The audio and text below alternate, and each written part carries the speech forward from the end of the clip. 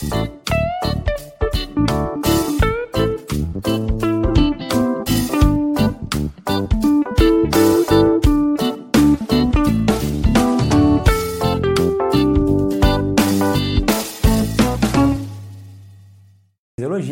vou hoje dar uma dica muito legal para vocês sobre anestesia para a cirurgia de escoliose, mas aquelas escolioses graves, aquelas escoliose que vai sangrar, que tem risco de lesão medular e que precisa obrigatoriamente ou praticamente obrigatório o uso da neuromonitorização com neurofisiologista em sala usando potencial evocado para avaliar o grau de lesão medular e estar em constante comunicação com o cirurgião, para o cirurgião ter todo o cuidado e não lesar a medula na hora de corrigir a escoliose, né?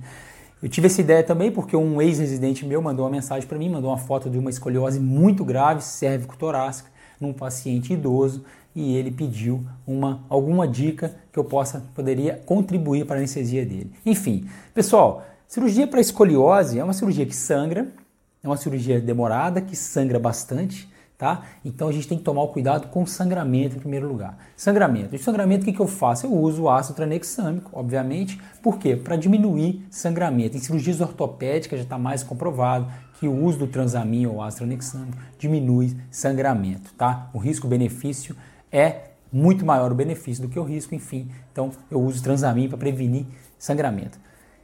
É uma cirurgia que para você usar outras estratégias para diminuir sangramento é difícil. Além de manter o cálcio normal, manter o equilíbrio ácido básico, enfim, para evitar coagulopatia dilucional, né, muito cristalóide, enfim.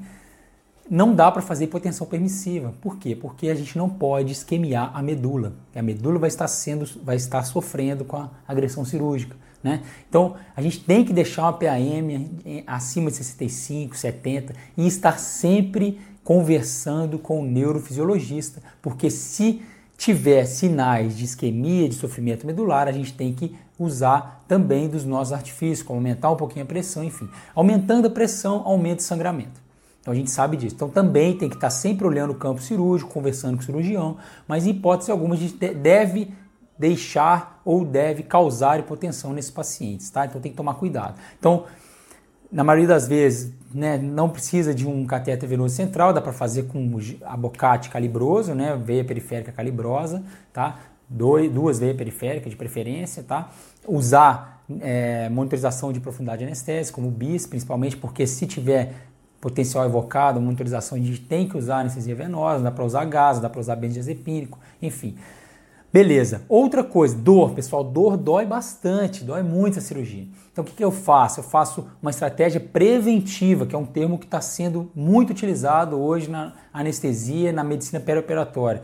Não só preemptiva, que é quando a gente usa antes do estímulo cirúrgico, as medicações analgésicas, a gente usa preventivamente, ou seja, na véspera, já começa com 2 dias antes, 1 dia antes, os analgésicos e anti-inflamatórios, se o paciente puder utilizar anti-inflamatório, usar outros tipos de analgésicos, né? Drogas anticonvulsivantes, gabapentina, por exemplo, e a pregabalina. Então a gente usa na véspera, 2 dias antes, 1 dia antes, a gabapentina, a pregabalina, beleza. Utiliza anti-inflamatório na véspera e antes da cirurgia e utiliza também paracetamol, por exemplo, que a gente não tem paracetamol venoso no Brasil ainda para usar no intraoperatório. Ok.